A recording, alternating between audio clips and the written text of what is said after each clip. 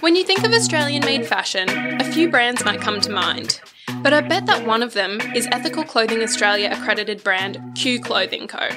Yep, it's safe to say that you've not only heard of Q and seen its stores, but you probably have one, if not a number, of the brand's quality garments in your wardrobe. Q is synonymous with ethical fashion in Australia. It's a champion for Australian-made fashion and prides itself as being at the forefront of design trends and movements. Known for its quality workwear and wardrobe staples, Q has been operating since 1968 and is still wholly owned by the founding family. From its first store opened in the Strand Arcade in Sydney, the brand now has stores in all major cities throughout Australia and New Zealand, crediting much of its 50-year success to its local production houses and their strong relationships with their makers. The brand became ECA accredited in 2009 after founder Rodney Levis made a conscious decision to actively showcase and promote Q's values. 11 years on, the partnership is still going strong, and we're going to learn a bit more about that today. Today you'll hear from two women from the Q team, Executive Director Melanie Levis and Head of Design Kylie Parks. I'm Brittany Dreghorn. I'm the founder and editor at Brits List, an online publication dedicated to telling the stories of ethical and sustainable Australian fashion brands. And this is the Quick Unpick.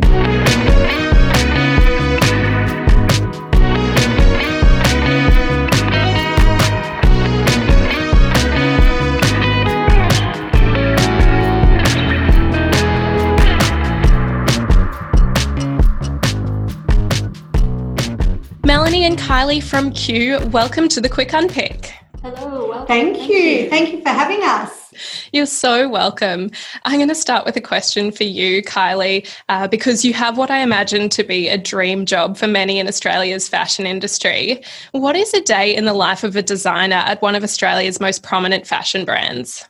Well, I do have to be honest. I often do have to pinch myself because I feel so lucky to be able to be creative every day as part of my job. So definitely feel lucky, and to work with the incredible team that we have, the pattern makers and through all layers within the company. It's just a wonderful team. But generally my day, it can change quite quickly. There's always a lot going on, but I always start the day with a bit of Instagram. I find I like to tap into the world, what's happening culturally in art. So I'm not just looking at fashion, I'm looking at architecture, I'm looking at all kinds of things, music, culture, and that generally filters through into my design process.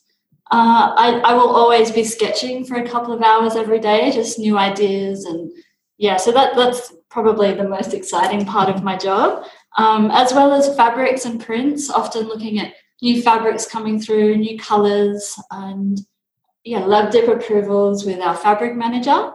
There's always fittings too. We're fitting every day, really perfecting our fit. That's really important at Q. And always thinking about the future, planning forward, like what's new, what does she want next?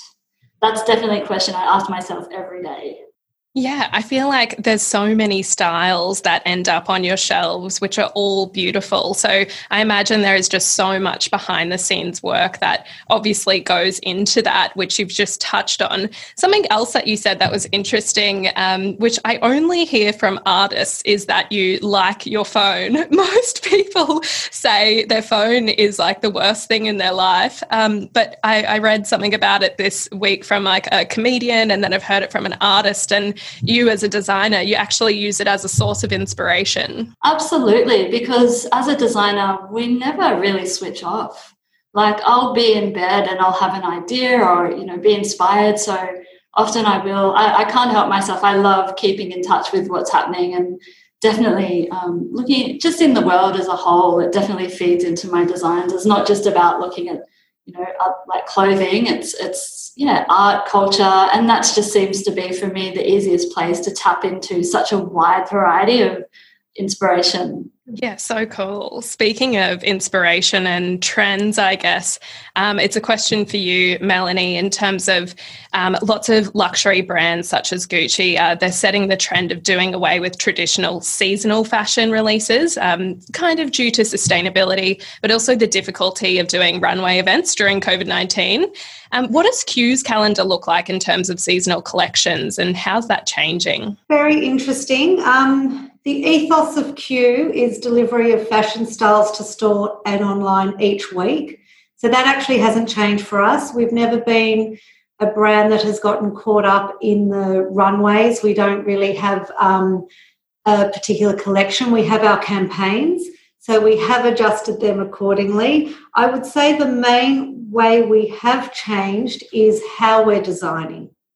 So that's what's changing most. Our ethos of delivery to store each week with fabulous new styles isn't changing. So we're still in that very fast-paced, it's very quick, it's reactive to the customer, quick to store, we can jump on things very quickly. Our campaigns have changed a little bit because I think in a pandemic, customers' needs are changing. It's allowed us to reset, refresh a little bit and really pick and choose when we want to release our campaigns. So we're not now beholden to the rest of the world, which I think is what we are seeing around the world, where, traditionally your Myers and David Jones would release their campaigns on a certain date. So being in department stores, we would be a little bit beholden to that.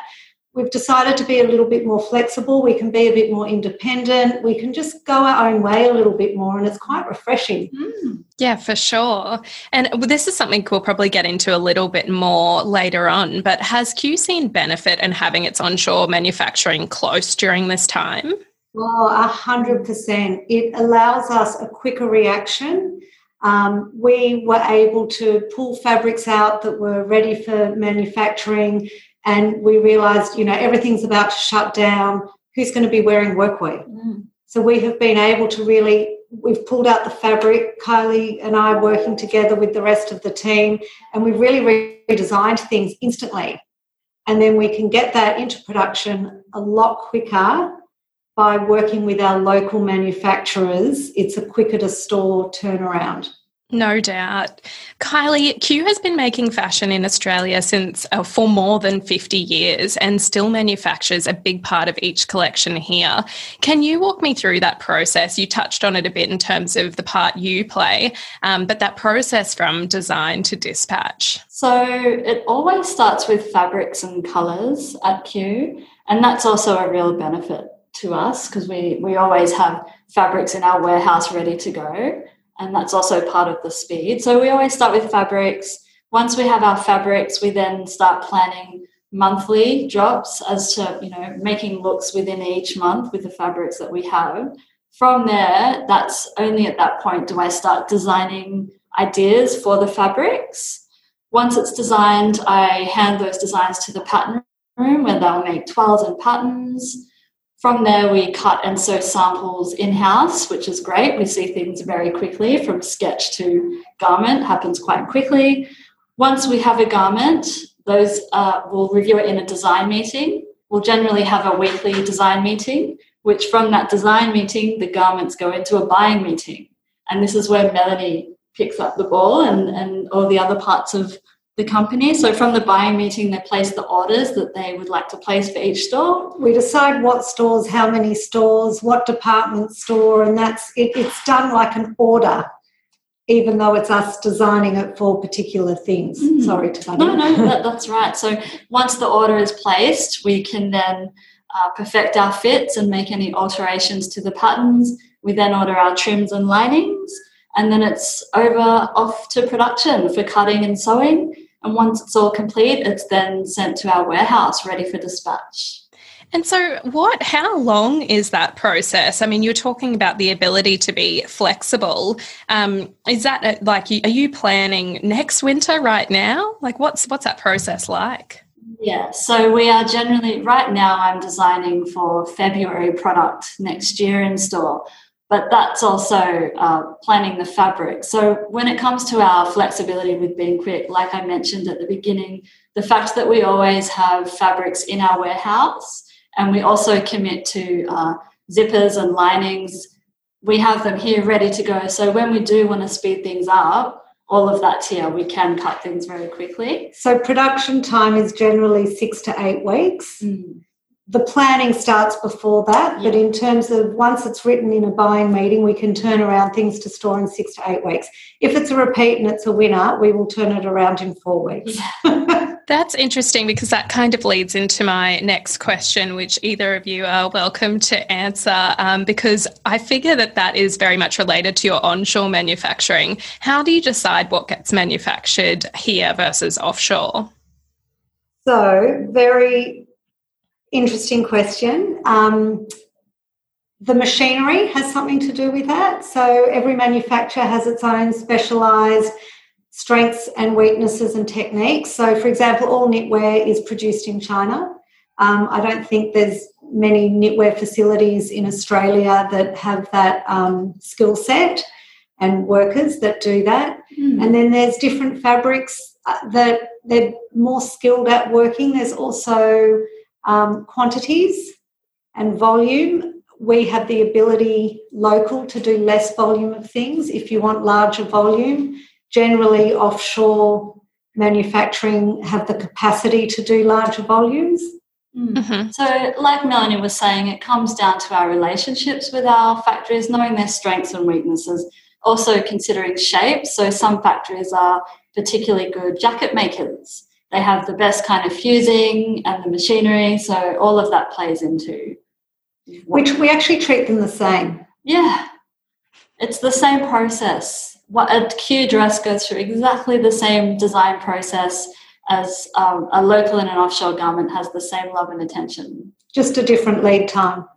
Yeah, for sure. So then what do you do to ensure that your offshore manufacturing is made with the same quality? So you're saying it is the same process, so that's interesting to know, and the same ethical standards as your onshore manufacturing. So I'm so glad you asked that, because we actually are very proud of our offshore as well as our local. We have visited all the factories ourselves.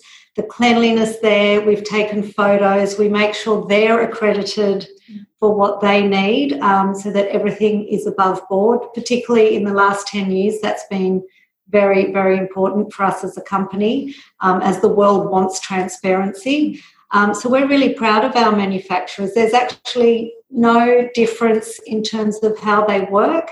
They might have a different capacity, but in terms of working ethically, it's just as important offshore as it is locally. We have built relationships with them. They too have their families. They too are family businesses. We've built up those relationships. They come and visit us all the time. They meet with Kylie. They work with the pattern makers. It's still our patterns. So it's very much an ongoing process in very much the same way local is. It does take a little bit more time, obviously sending samples.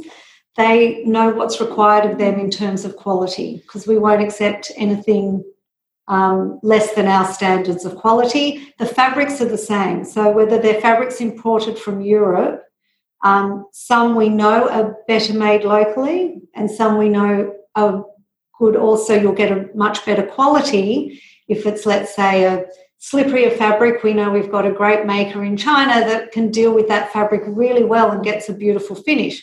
Not that our local one can't, but we just know everyone's just got their strengths and weaknesses. Absolutely. And we try and use that to our advantage. We've also worked with the same factories for quite a long time, so they know our process inside and out, and like Melanie said, it's exactly the same process. So we just design it a little bit further in advance. That's the only difference. Kylie, a spokesperson from Q has described Q's manufacturing partners as its secret weapon, crediting them with enabling Q to achieve a high-quality product, to experiment with design for different markets, and to respond quickly to customer demand and international trends. What does this process look like in action? So, I mean, it's really about the quality of our manufacturing, I would say, for us. It's all about, being excited and our creativity. And yeah, definitely it's all about quality. I love the saying that they're our secret weapon. Yeah. I actually love that you've said that, because they are a secret weapon, but it is all down to our relationship with them that makes it so exciting, because they love the fashion as much as we love the fashion. They get excited when they get to do a repeat and something's a winner. They get so proud. And when their garments are in the campaign, they've got our posters up in their facilities, so they get just as excited with us. Yeah. Awesome. And that leads into the next question as well, Melanie. The majority of Q's production that is local is made primarily by makers in Sydney, many third-generation family businesses. How important are these relationships to the brand? Oh, I know the fathers, the sons, the daughters. It is so important to the brand. We're a family business, and I mean, that's what my father has built the business on, is these relationships and this loyalty.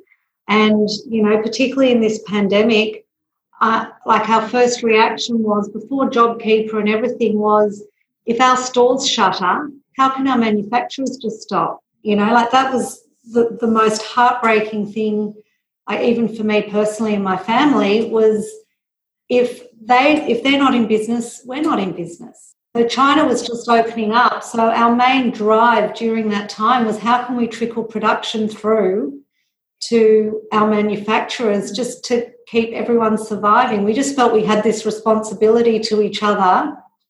So I'm not sure if you know, but we did some scrubs for St. Vincent's, and that was just a way of, and then we were trying to raise money through St. Vincent's so we could do some more, so we could pay them. But at the time our stores were shut and we didn't know what our business would look like. So it's so important. It goes hand in hand.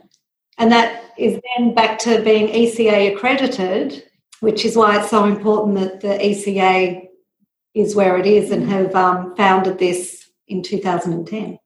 I think that ability to pivot has really helped a lot of businesses during COVID-19. So the fact that you could recognise that there was an opportunity there to help, as well as helping out your manufacturers, is just so positive.